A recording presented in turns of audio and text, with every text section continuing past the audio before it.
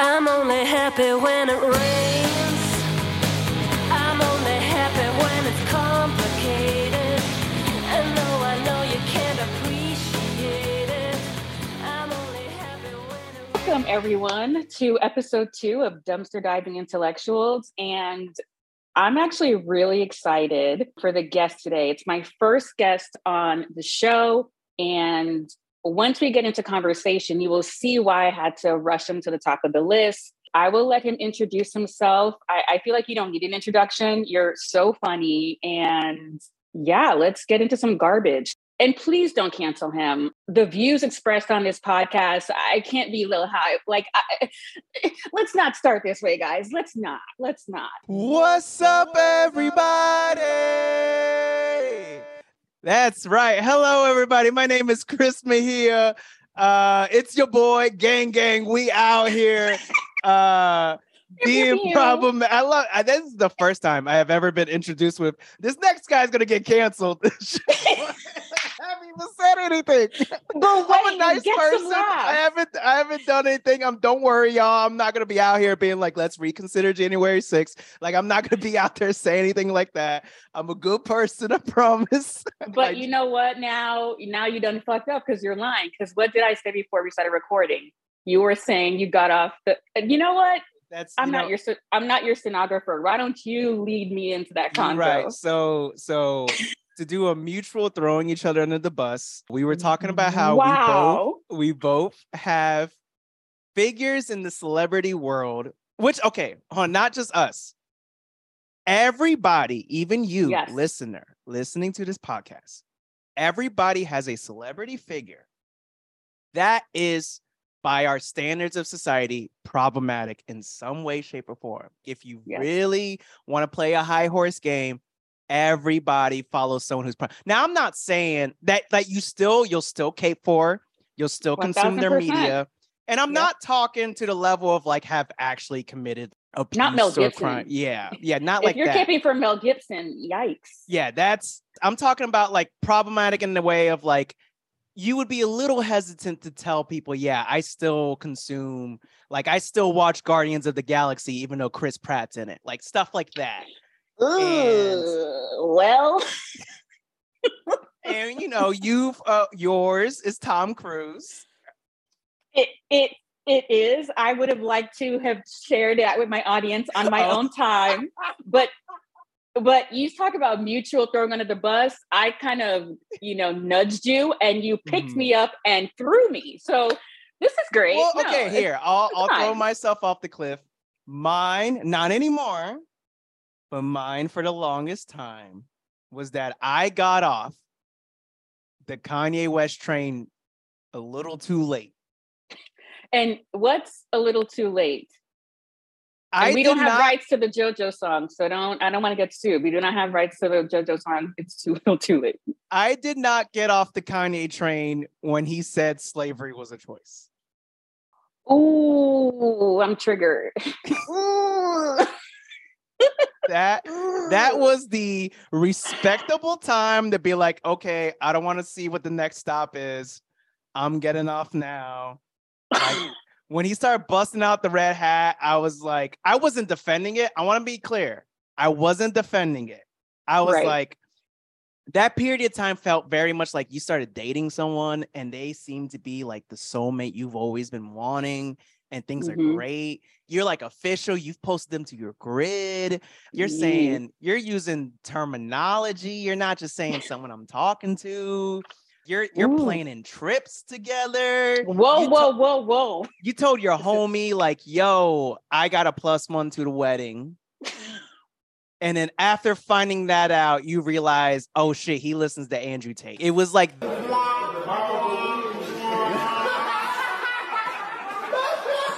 Yeah, that's jarring. I mean, the whiplash alone. And you're like, listen, I'm disappointed. Like, I'm really disappointed. But I can change him. I can change him. Turns out you cannot change Kanye West. I know him. Like, I'm going to put the Keke Palmer soundbite in there. Yeah. Guys, I know him. I love him. I know him, y'all. I know him. I know this man. Kiki, girl, hang in there. Just For hang real. in there, girl. I mean, you literally described her situation. She done had a baby with this man. And then now she's realizing, oh, he's a hotep. But hang continue. in there, girl. And I want to clarify, I wasn't like adamantly going out of my way to listen to Kanye. I was like, he was still in the rotation every now and then, but I was decreasing the amount that I was listening because I knew it was inevitable. Right. You don't just start with Trump stuff and then be like, everything else about me is sane. It was only a matter of time.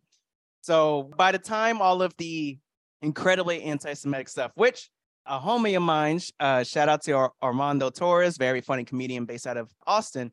He has a podcast about cults and did a series on the cult that is Kanye West fandom. And he's a big Kanye fan. And one of the final episode of the series was about Kanye West anti-Semitism. And has this really been a recent thing, or was it always there and we just never noticed? And he was like, yeah, that episode was a big bummer to make because it was always there. And it was just the industry's, it was an industry kept secret. And then it finally came out. And I mean, I believe he went and didn't his gospel album come out after he said Slavery is a Choice? I believe so. And that became one of his highest grossing tours. It was nominated for a Grammy. You had Kirk Franklin, the gospel P. Diddy, caping for Kanye. Like, they didn't care of his misogynistic hotep foolery until it was either after Yay. It was like right after Yay, or like right around the gospel album. But it was definitely like, oh no, it was the gospel album because the Yay album was when he was doing wild shit, but it was like, Kanye, like you know Kanye.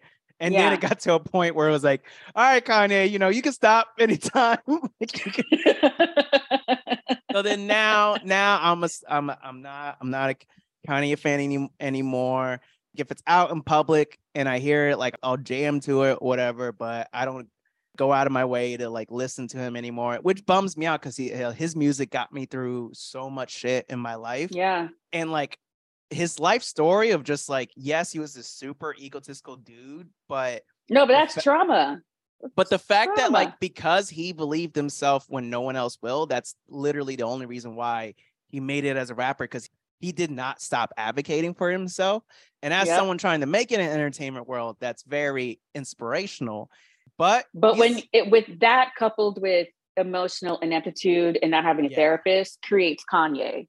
And he clearly, for a long time, stopped having the right people surrounding him. Of course. And when you have too many yes people around you, your behavior is not going to go unchecked. And also the level of capital. When he became a billionaire, it was dark. Yeah. Yeah. Because then at that point, who's going to tell you no when they're going to be like, I'm trying to get some money from this guy. So exactly. Like a lot of people blame his turnaround on the Kardashians. To be honest, I don't think it's that. I think it was low hanging fruit for the Kardashians because of just their track history. But I agree with you there.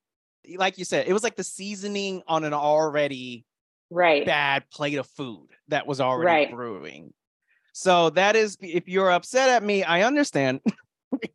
This is a safe space. The hour that I have you, it's a guilty pleasure reform. We're not, going to be apologists, but again, it's like having a critical eye, and there's nuance. I think multiple things can exist at the same time. Yeah. And folks negotiate what the line is. Obviously, you were saying earlier, it was always there. There are folks who finally jumped off at anti-Semitism, but we do that shit all the time. I mean, I did jump off when he said slavery is a choice, but only because my soulmate, or who I thought my perceived soulmate, I turned my entire life around. I was going to go get my PhD in Boston to move in with him. And our second to last fight, he's saying, like Kanye was right. Slavery is a choice.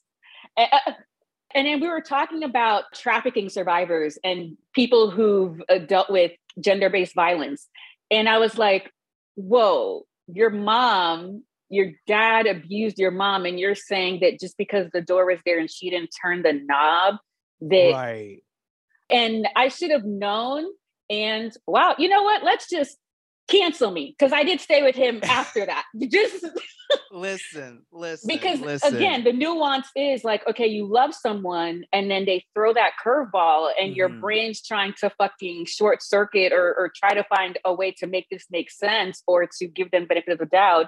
And again, it was always there, but it took him breaking up with me through text for me to realize, oh, he's a trash human being. Damn. Yeah. And Listen. he turned the moving in as to, like, I had put myself in storage. Like, I bought my ticket. I have the date. He has the date. He's telling me all the stuff he's getting ready in the apartment. And when I say, so what's the logistics for when I come in? He's like, sorry, I can't have guests at my place right now. This would be a great time for a soundbite. And yes, I have 2 therapists. Shout out to Evelyn and Jermia. Thanks so much. It's been a great 4 years. Yo, not even Future can come up with a line like that. God damn. Oh, wait, can I cuss? Can I swear? Oh, okay. Seriously, Right, dude. We opened with Kanye. Like, come on. Okay, all right, fair. That was a tough question. Yeah. Holy shit. That's wow. That is also, first and foremost, people out there, unless you barely know this person, don't break up via text. And 2, unless your physical safety would be in jeopardy. And then facts. Outside of that instance, right? If your physical safety is not in danger, you know what? Text, that's childish. If you're gonna go that route, send an email. Yes. Or you know what? Send a letter. Next day, ship it. Write it down, because at least they're gonna be like, okay, well, at least they put in effort in this low effort way to break up with me. You know, we underestimate shame, and we underestimate just the burden of letting someone down or hurting someone. And there's a thin line of what's like narcissistic, like not wanting to be perceived as a bad person, being the reason why you're disrespecting me. That's a cop out. You're spineless. But I agree with you. And just because I'm already there, he was my ex-fiance, and he's the reason why, and he had an affair with my best friend, and I lost my mind and I moved to Seattle. See, good segue into us. Yo, your life plays out like a Tyler Perry film. You know what? And this season of the podcast is Cinematic Universes, and Tyler Perry's number is episode 6. So you're... I'm so sorry. I didn't mean to read you like that. I'm so sorry. No, you're not reading. I'm just trying to decide if I should hire you as PR or like my producer. Like, I don't know. There's a lot happening right now. Trying to bring us back to the episode. And so that was a hard left into weird coincidences of Chris. Wow.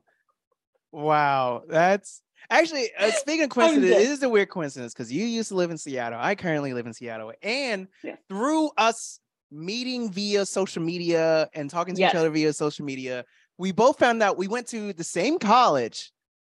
Was it the same time that we went? I believe there was overlap, and there was a little bit of overlap, I think. And what was the time frame that you were there? I started in 2010 and graduated 2014. Yes, I graduated 2013. Okay, yeah. So there was a lot of significant overlap. The amount of coincidences. I'm worried that I'm gonna have a future partner who's gonna cheat on me with a best friend. So hopefully that doesn't happen. But and you know what's so funny? Like, I've referenced this story so many times when I had my first podcast, RRP, Unpaid Emotional Labor. But the way she told her husband, and guys, if you're still wondering, yes, there are evil people out there. Evil people are born and made. I don't know where I'm going with this. But she told her husband, hey, so I think of this person when I'm having sex with you, and we've been having an affair.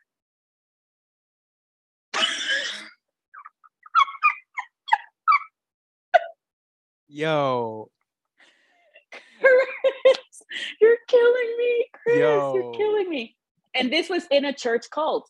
So this is just a lot. I'm trying to decide if I should stop recording. Okay, listen, I'm assuming this evil person is a dude. Yeah. I'm assuming. My ex-fiance? Okay, yeah. Okay, it was this guy. Okay, it was the same. Okay. And my best friend, that's how she told her husband. Because she was married, yes. Yo, shout out. Him. You know what? Shout out. Yeah, women can do bad things too. Representation matters.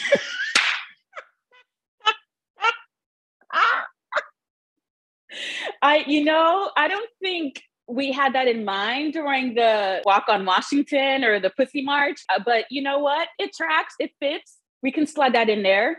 Listen, y'all gotta play catch up. We putting up too many numbers on the board. Us men, y'all gotta catch up on the toxic shit. All right? No, see, like y'all doing too low scale toxicity. You gotta up your game. If your life's not a Tyler Perry movie, is it worth living? Holy shit. It's dark. It's dark.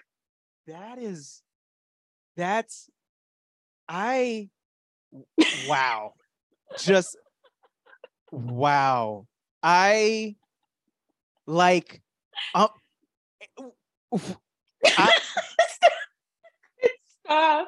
I can't comprehend.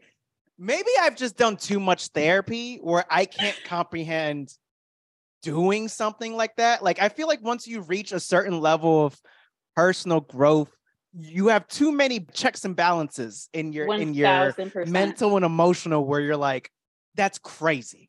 You couldn't even conceive it. Exactly. You wouldn't even conceive the fact that she just did it and was like, I'm gonna go get Thai food. Like, she's like, what?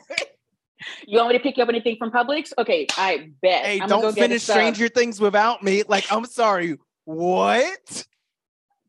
That's like, okay, so that's like my last relationship was a relationship that when I described to people what happened to me afterwards, my homies were like, hey man, I don't want to make the wrong assumptions. And like, you know how when someone hurts you and you're telling people, but you're still in love with them, you frame it in a way where you're trying to still make them look good. Yeah. So I have two therapists, Chris. I have two therapists. Okay, yeah. We have trauma. So I was doing that, and even with doing that, my homies were like, Chris, it sounds like you went through a lot of emotional abuse. And there's a lot of things that, like, you know how it is when you say shit, and then when you're saying it out loud to someone, you're like, oh, that's bad. That's bad. Like, I remember she had a history of cheating on her boyfriends. Okay. And she told me that she realized she would cheat because she hated feeling feelings and emotions and hated talking about emotions. And when the relationships were going south, she wanted to avoid a conversation about emotions so much that she would cheat. So then that way it would get out of having to talk about emotions and just instantly be like, oh, I'm the villain, break up with me. We don't have to have a talk about our emotions and feelings. That is I heard that and I was like, yeah, this is the person for me. Yeah, I know her. Or like, I remember her ex who broke up with her because she cheated on him. Mm-hmm. That same week, she got kicked out of his house. She met me and started dating me. And when she ended up buying a house, and when she bought a house and it was final, she asked me, she was like, Chris, would you be, and apparently like her and her ex, they would on rare occasion text small things like, oh, hey, I saw this and it reminded me of your dog. I hope you're doing well. Like things like that. She showed me. Right. It wasn't full blown conversations, but I admit I can get jealous. But I knew if I want this relationship to thrive, I have to trust. I have to allow myself to get hurt. So I didn't ask too many questions because I knew it was just going to make me this jealous person. I don't know if that was smart or bad, but... No, I mean, you're allowed to give them benefit of the doubt until you see it's a pattern. Right. You didn't have anything to compare it to, like she's done this before. But she told me she would... Now, apparently this ex she was an avoidant attachment style. He was also an avoidant attachment style. And apparently that meant things weren't going well and they had problems and all of that. And when she secured the house, I remember the first day we were there, we were just chilling on the floor and she looked at me and she was like, Chris, because I've been talking to my ex, asking him questions about buying a house since he's bought a house before and I was wanting his advice. Now that I got the house, would you be okay? I'm not going to do this if you're not okay with it, but would you be okay if I texted him about the house that I got? Because I want to brag that I got a bigger house that costs less money than the house that he got. So let's recap. She wanted the text. The ex that broke up with her because she cheated on him to rub in his face that she bought a bigger house for less money. And I was like, and sure, wanted babe. wanted your permission. And wanted my permission. And I was like, sure, babe, rub it in his face. You deserve it. And then you go to your therapist. Look, Deborah, look at how grown I am. Shout out to my the therapist who I was seeing at the time, LaShawn. He does not know that happened. And I guess that's why you said former. I think that's no. He was good. I started because that relationship was falling apart. I started seeing a sex therapist, and it just got to the point where seeing two therapists at the same time was too much. I have a sex therapist. Yo, shout out, gang out here working through our shit. I never considered it a thing. And I always thought, oh, that's for people who went through actual sexual trauma. I haven't gone through that, so I don't need it. And then my ex, she was a big fan of the show Sex Education on Netflix. And when watching that show, I was like, oh, I'm already a huge love therapy, love mental health, all that shit. So when I started watching the show, I'm like, oh, sex therapy is just regular therapy. You're just talking about relationships and dating and sex. And I was like, I could benefit from this.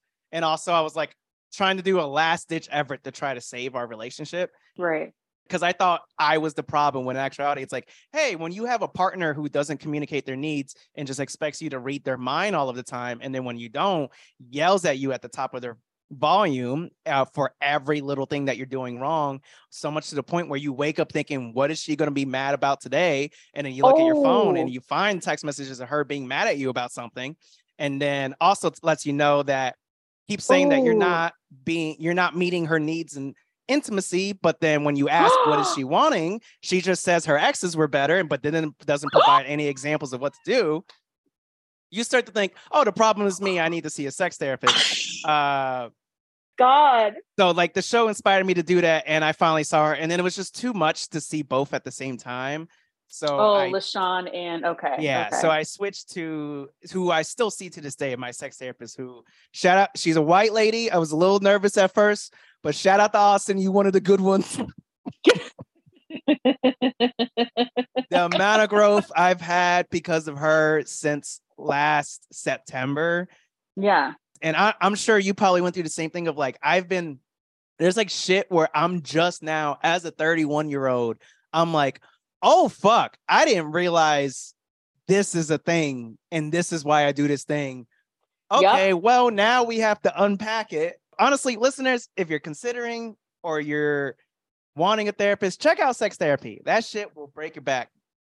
It really will. And it's also, I think I learned how to be kind to myself and actually like, I don't know, like the nuances of sex and intimacy, and especially if we've had childhood trauma or trauma of any kind, and romantic intimacy just speeds things up. Like if the desire to get the love that you didn't have, or that's kind of like on 10, to prove that, you know, if the person broke up with you, to prove to this partner that you're worthy, that's on 10. Like all the different traumas you have or the stories you're telling yourself, there's something so crazy about romantic intimacy. And, you know, folks, sex therapy is just not for like a Showtime soft porn nymphomaniac or a bad Lifetime movie from the mid 2000s.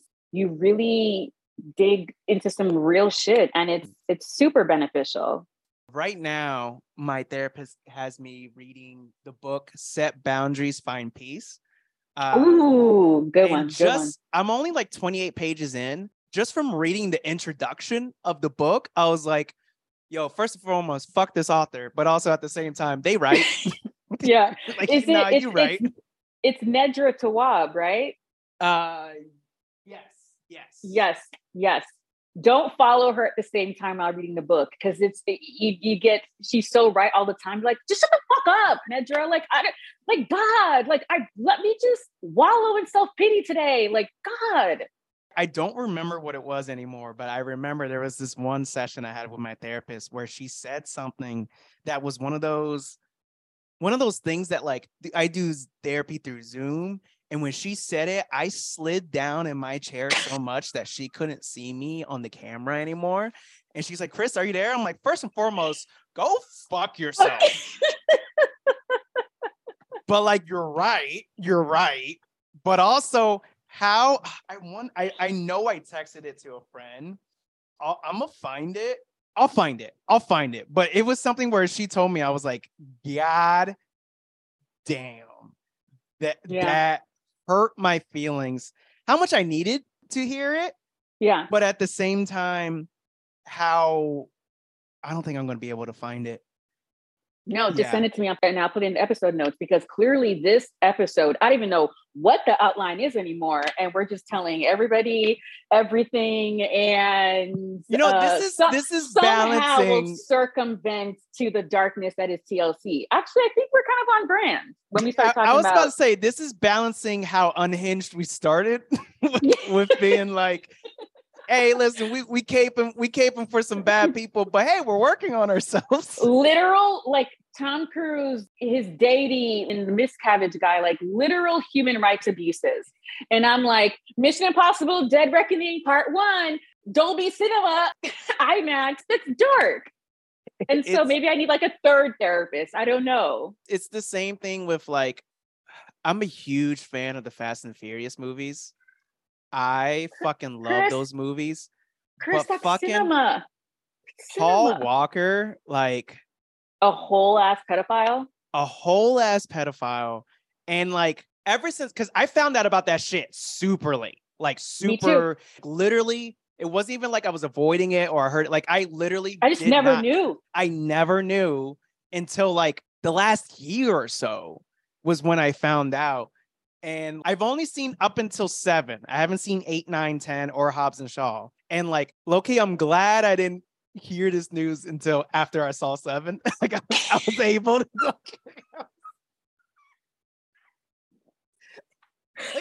No, 7's not the one. Is 7 the one where they had to CGI him and his brother was his body double? Yes. That was such a good one. That was a very. Because I remember robbed of an Oscar. The first 2 movies came out when I was a kid. Street racing was like so intertwined with hip hop that it was like, fuck yeah, this is amazing. Need for Speed Underground came out. I was playing the shit out of that. The 3rd one came out, never saw it. 4th one came out, didn't give a fuck. 5th one, so on. I was like, why are they making so many of these movies? And then finally, I was randomly like, because I had some homies who did comedy talk about how much they love the movies. And I was like, y'all are comics. Like, you're saying you're unironic, but it's ironic. It always is. So I was like, I'll watch the movie. So I watched 4, could not finish it. Yeah, 4, it has its funky moments. 5. 5 was saw perfect. 5, and I was like, I mean, sure, I was entertained, but like, it's not Ocean's 11 shit. It's not a good movie, okay? It's not good, but like, yes, I was entertained. Like, if you like basic action, sure, it's entertaining. You were in denial. And then I watched 6, and I was like, I mean, like, I enjoyed it. Did I enjoy the movie? Yes, I enjoyed the movie. This still isn't cinema, though. Like, I don't understand why there had to be 7 of these, but like, sure, I enjoy. Okay, arrest me. I enjoyed it. I get Then I it. saw You had to Seven. I keep was like, this is the secret. greatest movie series that's ever been made of all time. This is peak American cinema. And I will fist fight not only anyone who says and disagrees, but their entire family, starting with the oldest to the youngest. I will fight anyone who disagrees. I will die on this hill that this is the best piece of cinema of any country of all time. True story. Now that we're talking about this, I literally think I started this podcast just so I can talk about my love for Fast and Furious. I thought I needed like to go to a group therapy because it was bad. I saw 6 3 times in the theaters. Holy shit. And I don't even think Vin Diesel said more than 6 words. It was just like that writer's room was on fire. Okay. They're a $1 billion franchise, not because it's gimmicky or camp. It's that Ocean's 11 twist and 5. That shit was, I'm like, not them fooling me. You know, it was so, like, I'm a fan. How dare you disrespect me and not put me in that plot? Like, it was so good. They started with 5, got a lot better at it with 6, and then perfected it with 7, where they realized, okay, you're in the theater because you just want to see cars, explosions, The Rock flexing, and like some women twerking. And like, even then, twerking's on the bottom of the list because they're like, you really just want to see the cars, the explosions, and The Rock. Like, that's really what you want to see. I think the twerking montages kind of topped it Tokyo Drift because the song they played during that time was such a good song. Like, if you really think about how much on paper, quote unquote, this movie is quote unquote geared towards men. Obviously, everyone loves these movies. Like, on paper, these movies are quote unquote geared to men. With how much it is, it's kind of surprising how little amount of sexual stuff there is. Oh my gosh. Movies. There's obviously, there's still objectification and all that, obviously. Of course. You know, this is a patriarchal society. You're not going to escape that. But they're really like, the writer's room is just like, yeah, and then a truck blows up and it shoots up into space. And then Tyrese is yelling because that's just Tyrese is whispering. And then also, The Rock flexes so hard that he breaks his cast. And some guy's just like, yeah. And then there's an ass shaking. And the other guy's like, sure. But most importantly... I want a full-on tank to get dismantled by crushing into The Rock. Like, that's when I knew. That's when I knew this was the best movie series. In that scene where they're driving on the highway and it's with the tank and Michelle Rodriguez is hanging on the barrel. And then the guy's like, I'm going to kill Michelle Rodriguez, the bad guy. And he like makes her fling in the air. And Vin Diesel takes his car, crashes it into the railing, and he flies out because obviously he's not going to be wearing a seatbelt. And then flies in the air, catches Michelle Rodriguez, which perfect catch, by the way. It's physics. It's physics. Perfect catch. And then lands on a car hood with Michelle Rodriguez intact. The car is completely damaged, but of course, Vin Diesel and Michelle Rodriguez are completely unharmed. And Michelle Rodriguez, looking up to Vin Diesel's eyes, goes, how did you know that we were going to fall on a car? And Vin Diesel, with a straight fucking face, goes, I did it. I stood up in my home and I was like, this is the best goddamn movie series of all time. No, Christopher, do you have a middle name? No, I do not. Christopher Mejia. The theater, first of all, I was that person that was clapping. I've never done that. It's against, still to this day, I think it was involuntary, but there are people cheering like it was Amistad. Like, I don't know what was going on. Like, it was amazing. And I went back 2 more times just to get to that scene and me pretending like I don't know what's coming. That is cinema, okay? Oscar, Peabody, Tony, Grammy, like they were robbed. Every person I've talked to about this movie series, when they're just like, okay, like, Chris, I get it. You like to talk in a lot of hyperbole. So like, I know at deep down you're joking. And I'm like, no, I'm serious. It's a great movie. And they're still hesitant. There's 2 scenes I describe that gets them to be at least a little bit open to the movie series. That's one of them. And the other scene is when I'm like, straight face, The Rock sees an explosion from a hospital because obviously they're going to conveniently have the battle within viewing distance of the same hospital The Rock is at. And he looks at his daughter in the movie, stands up, goes, Daddy's got to go to work, and then flexes so hard that he breaks his arm cast and then immediately starts arming himself.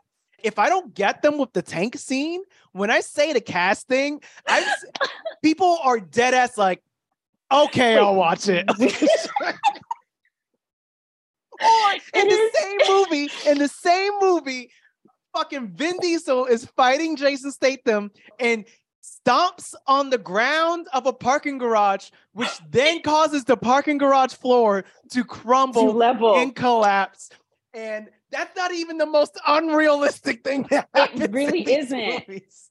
And you're telling me you haven't seen 8, 9, or 10 or Hobbs and Shaw? Hobbs and Shaw is literally the most brilliantly absurd movie I've seen. Yeah, I need to watch it. So it's just 8 was not on a streaming platform for the longest time. That's why I haven't seen them. Because like it's on YouTube TV, but I'm afraid I'm gonna watch the TV edit and not the actual theatrical version.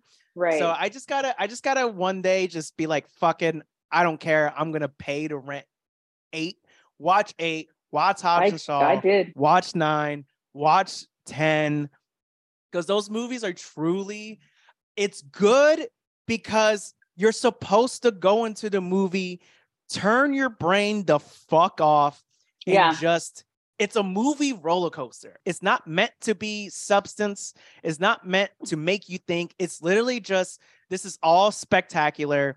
And each movie does a good job of one-upping itself on how absurd the action can get. And just all you need to do going into this movies is just promise the movie that you will allow reality to no longer exist.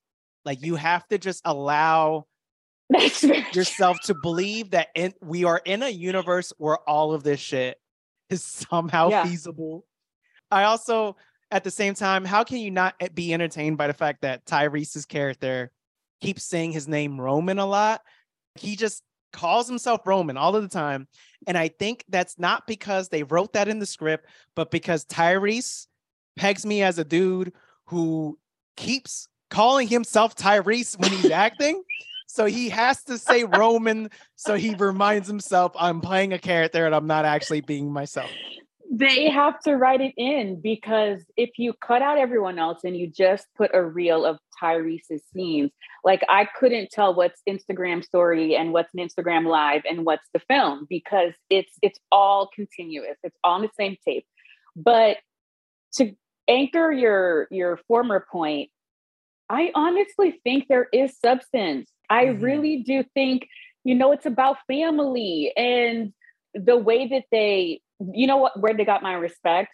When we moved into the American foreign policy of it all, when we introduced Shaw, and when, in 6, there was this, they weren't talking about it like it's White House down. You know what I mean? Like, you're like, wait, do you know what the fuck you just said? Like, there's no definition for that term. But I think that it showed they actually had probably a consultant on there because the way they were talking about American foreign policy, even since like 6, 7, and 8, I was like, he's talking about realism right now. I saw on TikTok this podcast clip where these dudes were talking about how in the second Fast and the Furious movie, Ludacris is just this dude who like his side hustle. He has a main day job, but his side hustle is organizing street races out of a garage and facilitating an environment where people can street race, and he makes money off of that. He goes from that into the second movie into like hacking the Pentagon and like Stephen Hawking. He becomes Stephen Hawking. He's Black Stephen Hawking. Also, first movie was 2001, and I want to say it was pre 9/11. And actually, let me double check. Yeah, it was a summer movie. I was 14. Yeah, 2001, June. So pre 9/11, and you can tell this was made in a different time because the entire movie, or most of the movie, revolves around these street racers preparing for a meetup of illegal street racers from all around who were going to meet up to race each other on an abandoned airfield. And they called, hey, Chris, what did they call this event? What would they call an event where a bunch of street racers would race? And like, the name probably doesn't have any couldn't be mistaken as anything else negatively. Right. It was literally called Race Wars. People in this movie being like, yo, y'all ready for the race wars? It's like, Chris, America was like, this is a reasonable thing to call this. The director's name was Mook G, like he was part of a McDonald's new menu item. That's anything that's directed by McG is, Race Wars seems on brand. It was, anyways, all of that to say, best movie series of all time. If you haven't seen it, you gotta watch it. It's so, you know what? This is inspiring me. I'm gonna get off my ass and I'm gonna finally watch 8 because I want to see Charlize Theron fuck shit up. She's amazing. She's an underrated action star, in my personal opinion. Yep. Mad Max Fury Road is one of my favorite movies, and she fucking crushes it in that movie. And she's obviously been in way more action films. I just can't remember. But I want to see her. And then I don't even remember what 9. 9 was the first one with John Cena, right? Yes, 9 was with John Cena. Yeah. And then 10, they bring in fucking Jason Momoa, like Jason Momoa, you guys, he cannot act. And we need to stop putting these actors and giving them first rights that shuts doors to other actors who actually can do the work.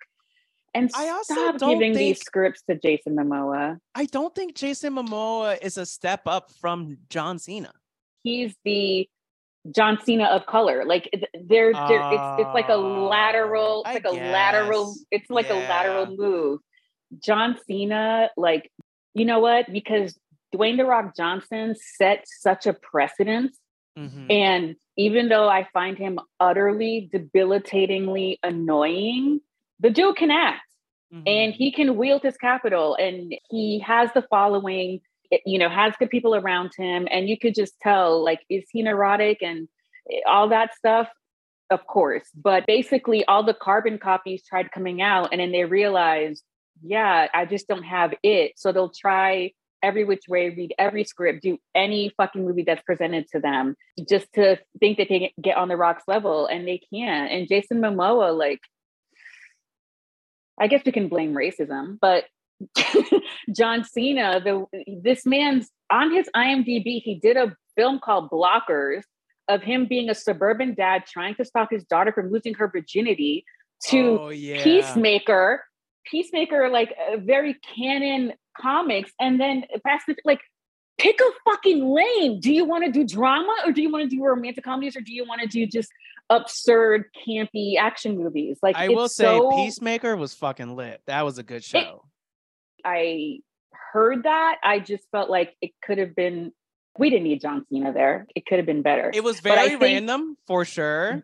They went in not thinking it was going to do as well as it did. Yeah, it was very much, you can tell nobody believed in the show. Because it very much felt like they were able to do whatever the fuck they wanted. And it felt like HBO was like, y'all ain't getting a second season. No one's going to watch this shit. So whatever. Like, no one's going to watch your show anyways. Do whatever you want. And then, hey, turns out when you let creative people do whatever the fuck they want, they can make some great shit. If you actually let them do their thing. And don't fucking have executives getting their stupid ass notes because they think they know what people like, which is like, sure, they might know what middle of bumfuck America likes. No offense to middle of bumfuck America, but also at the full offense to y'all. Full offense to y'all. But at the same time, it's like, no, the best art comes from when you let people be completely off the rails. For example, in the talk show realm, shout out to Deezus Amaro, one of the best, if not the best, and actually, in my opinion, the best late night talk. One of the best, because Z-Way is also fucking fire. Z-Way is number one. Yeah. So top 3, Deezus Amaro, top 3 late night talk show, and they were the best when they were on Viceland, because Viceland, no one cared. Yeah, no one cared. They let them cook. On Showtime, you could tell they were holding back a little bit, but Viceland, it was like, Viceland was like, hey, here's some toys. I'm going to go pick up some bread. I'll be right back. Just don't burn down the house. And then as soon as they left, Deezus Amaro just told everybody to suck their dicks from the back. And that's what made that show so good. And it's just proof of if you just let creative people do their thing, it's going to be great. I think it's rare because these execs think, the formula, if it's a series or movie or whatever, like the fact that it has millions of followers or it garnered this much and made their shareholders so much richer. It's rare that the combination is real, genuine talent in acting what's on the page and it drawing big crowds. Right. Majority of those times we're banking on someone's resume, and we could have a whole discussion on why is Brad Pitt, he has a level of capital that he has when he's giving Hooked on Phonics acting. But when you're thinking about money and profit, it's rare that you'll sit and like, this actually has nuance. This actually has depth. Let's just let people, the craziest idea, this shot in the dark, you don't even know if this idea is going to work. Let's just try it out and see what happens. Right. And it made money. And now they come in acting like we always do it, be successful. Right. And now we're giving it season 2 and 3 and it'll have a bigger budget. And then John Cena is going to be panicking. He's like, well, now I have to act. Right. Other perfect examples include in the movie realm, Everything Everywhere All at Once. Oh, I have not seen that. Stop. Do not watch that movie in public. It's going to emotionally eviscerate you. Oh gosh, no, I have. It's been on my Paramount Plus watch list for months. So go into it. I felt like I'm not emotionally Oh yeah, I don't know anything, but I know it's going to elicit guttural, visceral reactions. And my cocktail on my antidepressant medicine, like just mixed. So I think I'm ready now. I'm stabilized to be able to consume it now. I fucking watched it. I watched it on a plane and I was doing that controlled sobbing where like, which first and foremost, I'm not anti being emotional. I'm a Cancer. I'm all about being emotional. But it was like, you can't, there is something wrong with crying on a plane. Like, yes, and you don't want to have to explain. Yes, you're too crammed. This is the only thing I'll say in the movie. In the very beginning, the main couple, they're walking into the IRS office, and Michelle Yeoh's character is married to, I forget the homie's name, and she's very mean to him and always is angry at him and all of that. There's complex reasons why it goes, you'll learn in the movie. But when watching that and seeing how much he was being kind of, I don't want to say mistreated, but always taking the brunt of the punching bag. Yeah, being the punching bag. This was while I was still in my last relationship. So I was like, I kind of know how it goes. And then there's a part where they're walking into the IRS office, and while walking in, the guy looks over and sees an old elderly Asian couple where the man is like getting up and the woman like gives him a hug, like his elderly wife gives him a hug or something and then kisses him. And it's just this moment of sweet embrace. And then it cuts to the man's face and he looks really sad and his face screams, that's a level of affection that I'm never going to receive from my wife. And when I saw that, I resonated with that so much because then I thought, oh, that's a level of affection I'm never going to receive from my girlfriend. And then I paused the movie and I just sat in silence for like 5 minutes. And I was like, this movie's gonna kill me. So I'm not gonna watch that anytime soon.